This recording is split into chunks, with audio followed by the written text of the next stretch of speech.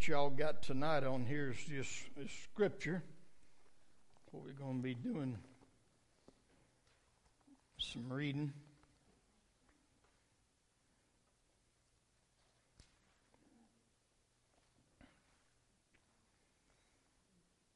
Still talking from Mark's Gospel.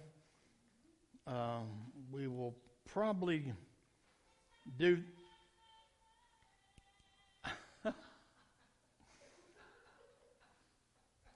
listening to their own self sing.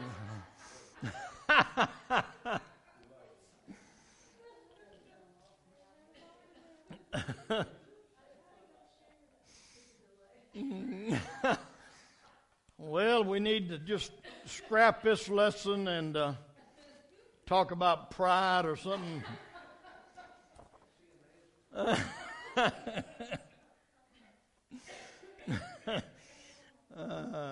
Praise the Lord. We probably will, what I was fixing to say, this lesson and one more that I want to touch on, one more place in Mark before we finish up with the Gospel of Mark.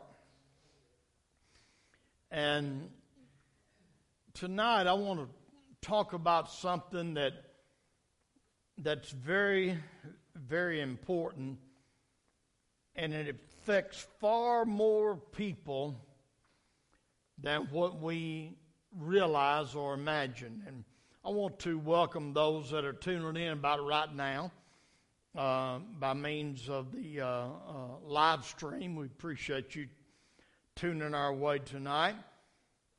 And we're going to be talking this evening about facing your fears and doubts. Facing your fears and doubts. And I am fully persuaded, as I've already said, that this affects more people than what we actually realize. And we are going to be going to the 9th chapter of Mark's Gospel, and we're going to begin reading in verse 14, and we're going to read down through verse 29 for the scripture reference tonight. And this is what it reads like. I give those that's watching by live stream, if you want to open your Bibles up to follow along, Mark chapter 9, beginning at verse 14. And this is what it reads like. And when he came to the disciples, he saw a great multitude around them, and scribes disputing with them. Immediately when they saw him, all the people were greatly amazed, and running to him greeted him. And he asked the scribes, "What are you discussing with them?" Or what are you talking about with my disciples, is what that boils down to there. Then one of the crowd answered and said, "Teacher, I brought you my son who has a mute spirit. And wherever it seizes him, it throws him down. He foams at the mouth, gnashes his teeth, and becomes rigid. So I spoke to your disciples that they should cast it out, but they could not." And he answered him and said, "O faithless generation, how long shall I be with you? How long shall I bear with you? Bring him to me." Now, I don't know about you, but I can detect a little bit of aggravation there in the demeanor of the Lord. He said, "O faithless generation, how long shall I be with you? How long shall I bear with you? Bring him to me." You know, he was getting a little bit fed up, I believe. I believe he was getting a little bit fed up. Then they brought him to him, and when he saw him, the spirit convulsed him, and he fell on the ground, wallowed, foaming at the mouth. So he asked his father, How long has this been happening to him? He said, from childhood. And often he has thrown him both into the fire and into the water to destroy him. But if you can do anything, have compassion on us and help us.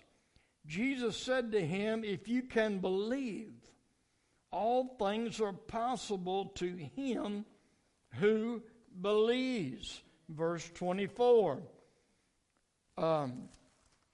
Immediately the father of the child cried out and said, notice with tears, Lord, I believe, help my unbelief. When Jesus saw that the people came running together, he rebuked the unclean spirit, saying to it, deaf and dumb spirit, I command you to come out of him and enter him no more.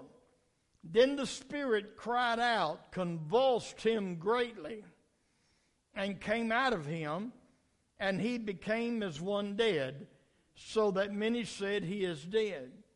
But Jesus took him by the hand and lifted him up, and he arose. And when he had come into the house, his disciples asked him privately, why could we not cast it out? So he said to them, this kind can come out by nothing but prayer and fasting. Amen. Before I get in what I want to talk about on this, I want to point out something here. But let me ask a question. How many do we have here tonight has ever been in a service where somebody was demon-possessed? Then, if you have been in a service with somebody demon-possessed, this scenario should look familiar to you. But the reason, what I want to first point out, I heard somebody make a comment one time, been a few years ago. Somebody was in the service and they was demon possessed, and they were doing very similar to what this young man was doing, and people gathered around praying, trying to cast the spirit out. And this one individual said, well, nobody there evidently has got the Lord, because if they had the Lord, they would immediately take control of the situation and stop the person from doing that, because Jesus would just stop it. I want you to know that the spirit began to convulse with this child, even when Jesus started praying. But Jesus did take authority over it. And so I wanted to point that out, but we're going to talk tonight, use this, about facing our fears and our doubts. Verse 24, if you'll notice, I've got on the handout here something that I've got in bold type. Immediately the father of the child cried out and said with tears, Lord, I believe, help my unbelief. Unbelief is when you make up your own mind about what God can and can't do. That's basically what unbelief is. You've already subconsciously made up your own mind, well, God can do this, but he can't do that. Or what God won't do and how he does or doesn't operate. Amen. Many times, unbelief is linked to fear. Hallelujah. Many times unbelief is linked to fear. Let me give you an example, because I have seen this too many times.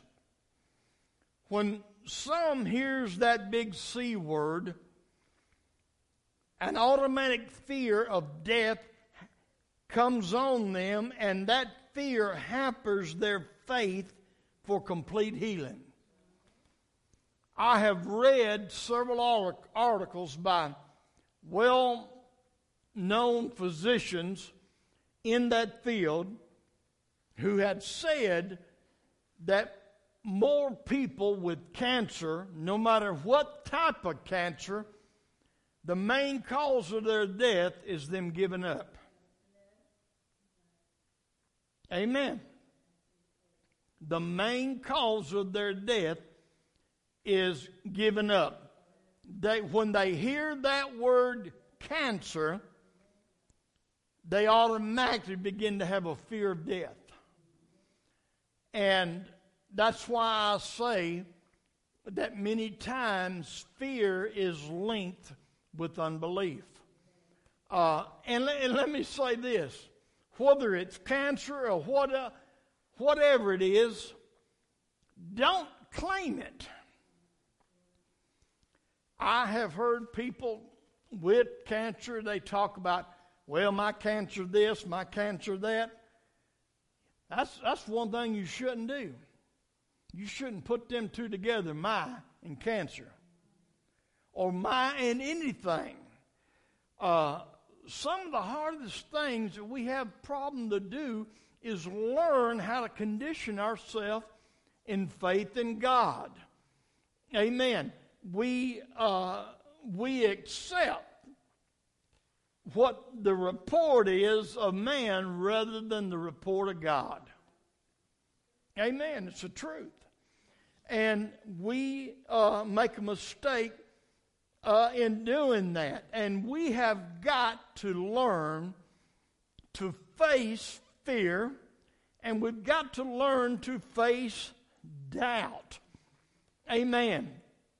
This man was honest with Jesus. When he was talking with him, he said, Lord, I believe, but help my unbelief.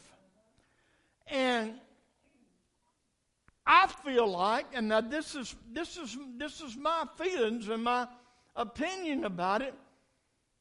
He said, Lord, I believe, but I'm doubting whether you will or you can.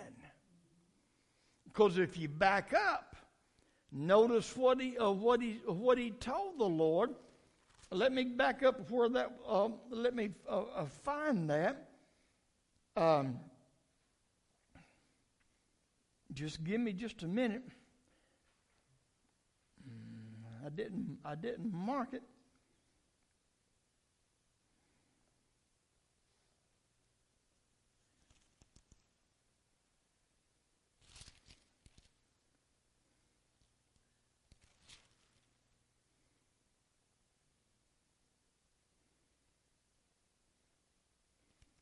Well,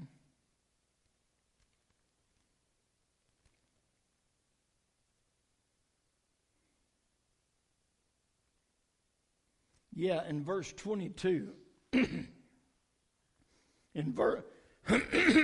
Excuse me. Verse 22. And often he has thrown him into the fire and into the water to destroy him. But if you can do anything. I believe right there was a sign what made Jesus ask him what he did. Because he said, if you can do anything, have compassion. You know, if you can. We've got to believe that he can and that he will. Can you say amen? That is necessary. And getting back to this thing about fear being linked to it, that's another issue that defeats many believers is fear. 2 Timothy 1:7, and I've got that on your handout, and it reads like this: For God hath not given us a spirit of fear, but of power and of love and a sound mind. Notice something there. Fear is a spirit. And where do you think that spirit comes from? It don't come from God, because he said God has not given us a spirit of fear. If you've got fear, it didn't come from God. God didn't send it your way. Fear is a spirit. Amen. Just like any spirit that needs to be dealt with. God has not given us a spirit of fear, but of power and of love and of a sound mind. Hallelujah. If you've got fear, it ain't going to allow you to believe like you should believe. Now let's talk a little bit about a man in the Old Testament, a young man at the time, and that's David. Long before he became king, when he went up against Goliath. Do you realize that David did not face his fear when he went up against Goliath? He had already done that. If you go back and you read the scriptures, and I'm not going to take our time to get back into that, but I think everybody knows the story well enough.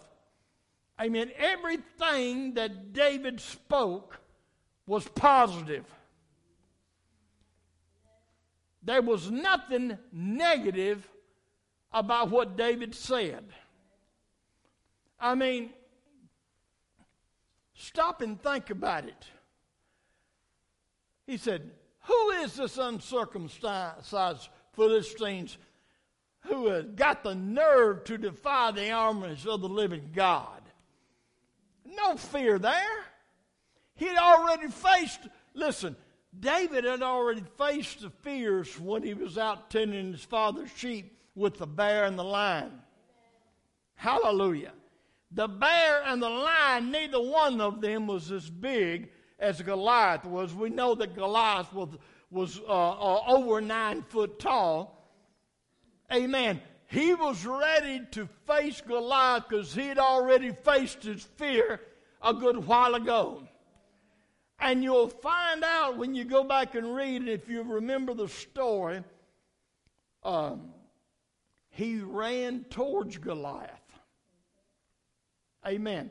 He took off running toward him. He did not try to get under some bushes or whatever, but he ran toward Goliath. Amen. And so David had already faced his fear. He told him, he said, you come against me with sword and staff, but I come against you in the name of the Lord. And he told him exactly what he was going to do to him that day. That is what that I am talking about. When you allow fear to come in, you're not going to be able to have the faith that you need to have. It's as simple as that. The first step in overcoming doubt is to conquer fear. You got to make sure, Brother Douglas, there ain't no fear involved. You got to deal with the fear question first. And like I said, and that is, it's linked to it a whole lot. But it didn't come from God. Now, let's notice something else of someone who had a little different experience than David. Matthew chapter 14, verses 30 and 31. I'm going to start reading, and I want somebody to tell me who this is. But when he saw that the wind was boisterous, he was afraid, and beginning to sink, he cried out, saying, Lord, save me. Who are we talking about? Peter. This is when Jesus came walking on the water in the middle of the storm. And the disciples thought it was a ghost coming towards them. And he called out to him. He said, "It's I, don't be afraid." And Peter said, "Lord, if it's you, bid me to come to you." Wow. Now, just think about that. Here you are battling the storm. You've been thinking the boat's going down. But Peter says, "Lord, if it's you, bid me to come." Jesus said, "Come on." Peter stepped out of the boat. And he began to walk on the water. Now, before we get too hard on Peter's case, for a brief moment or two, Peter did something that no other human being has ever done. He walked on the water. He walked on the water. But picks up in verse 30, but when he saw that the wind was boisterous, he was afraid. What did Peter do at that moment? He got his eyes off Jesus. He had to quit looking at Jesus to notice the wind. Amen. And that brought fear. Here's the point I want to make. Peter had faith. But he's like that father, "Lord, I believe, but help my unbelief." If Peter didn't have faith, he'd never stepped out of that boat. He never would have stepped out of that boat if he didn't have faith. But here come fear in. That's what I'm trying, that's my point tonight. That's the whole thing that I'm trying to nail home. When he took his eyes off Jesus, he saw the wind and he got afraid. And what happened when he got afraid? His faith left. And when his faith left, he began to sink. I submit to you that it was Peter's faith that was letting him walk on the water. But he got his eyes off Jesus. The devil has got a lot of tricks up his sleeve to get your eyes off Jesus. The church world today, it's sad to say, but a lot of people in the church have taken their eyes off Jesus. They're looking at everything else but Jesus. Hallelujah. And that will get you in trouble every time. That will get you in trouble every time. He saw the wind was boisterous. He was afraid and beginning to seek. He cried out saying, "Lord, save me." At least, praise the Lord, he knew what to do. Hallelujah. Lord, save me. That drives home the scripture, I think. It says, "Who shall ever call on the name of the Lord shall be saved."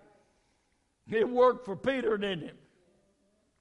And immediately, Jesus stretched out his hand and called him and said to him, "O you of little faith, why did you doubt?" He believed, but he had some unbelief that the fear that hit him revealed. Praise the Lord. All right, to finish this up, the other point that I want to make, Jesus took control of this situation.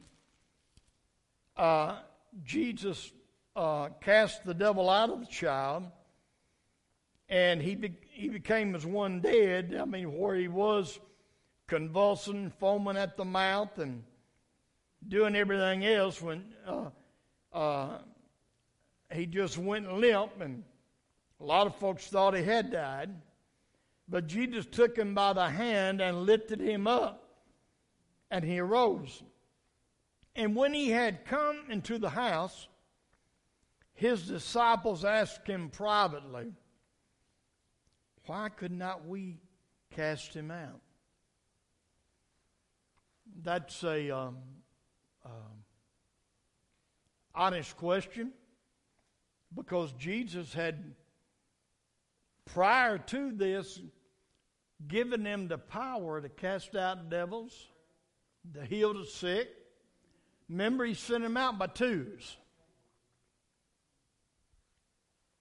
I used this scripture and preached a message one time several years ago by the title of "What Kind is Your Kind?" And this is the scripture that I used. So he said to them, "This kind can come out by nothing but prayer and fasting."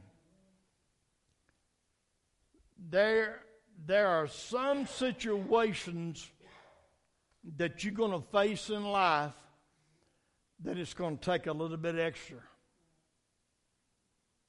That even your faith alone will not be good enough. Jesus had given them the power to cast out devils, to heal the sick, but they could not cast this one out. And Jesus told him in a private setting, he said, "This kind can come out by nothing but prayer and fasting." There's going to be times that you're going to come up against some devils that you're going to have to dig your feet in the sand. Hallelujah. You're going to have to pray. You're going to have to fast. You're going to have to seek, amen, God. That's going to be on the way. You can overcome it. You can overcome it, but you've got to be willing to put just a little bit more into it. Several years ago, I was still very young, and I was preaching a revival.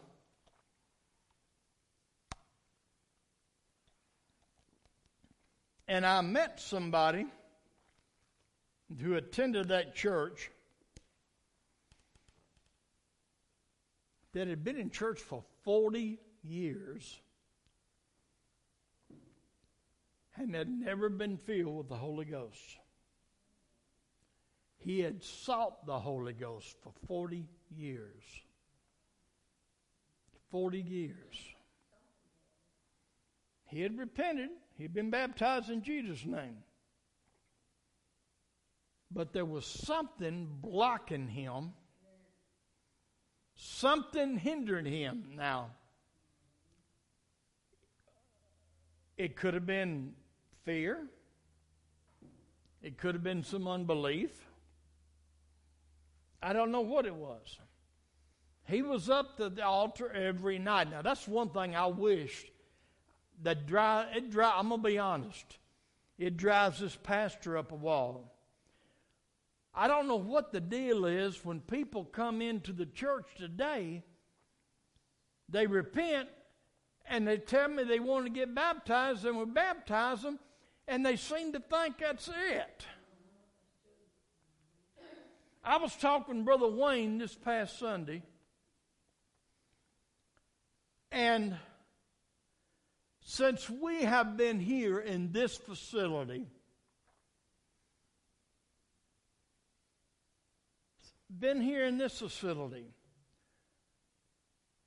we have baptized a numerous amount of people, 30 or 40. We had one service, and we got this one on video. You can go on YouTube and see it, I believe. But one Sunday we baptized 8 or 9 people in one setting. None of them none of them attending service. Why aren't they here? I'm going to tell you something. And take this as a warning for anybody that may be watching on the video.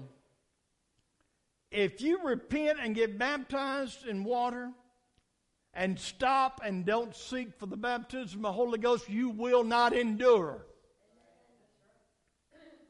I like what I saw on Facebook one time. Somebody was asking, do you need the Holy Ghost to go to heaven? Somebody answered, I need the Holy Ghost to go to Walmart. Hallelujah. Glory. Don't stop. That ain't the ending of it when you get baptized. You need the Holy Ghost. That's part of the new birth. Jesus told Nicodemus, you've got to be born of the water and spirit. That's exactly right. But I don't know, people today, I don't know what the deal is. But you know yourself, you just do not see people coming and seeking for the Holy Ghost. Now we got evidence just here recently, when people seek, God still fills. But you got to seek for it. You got to ask for it. Hallelujah. Glory. Let's all stand together.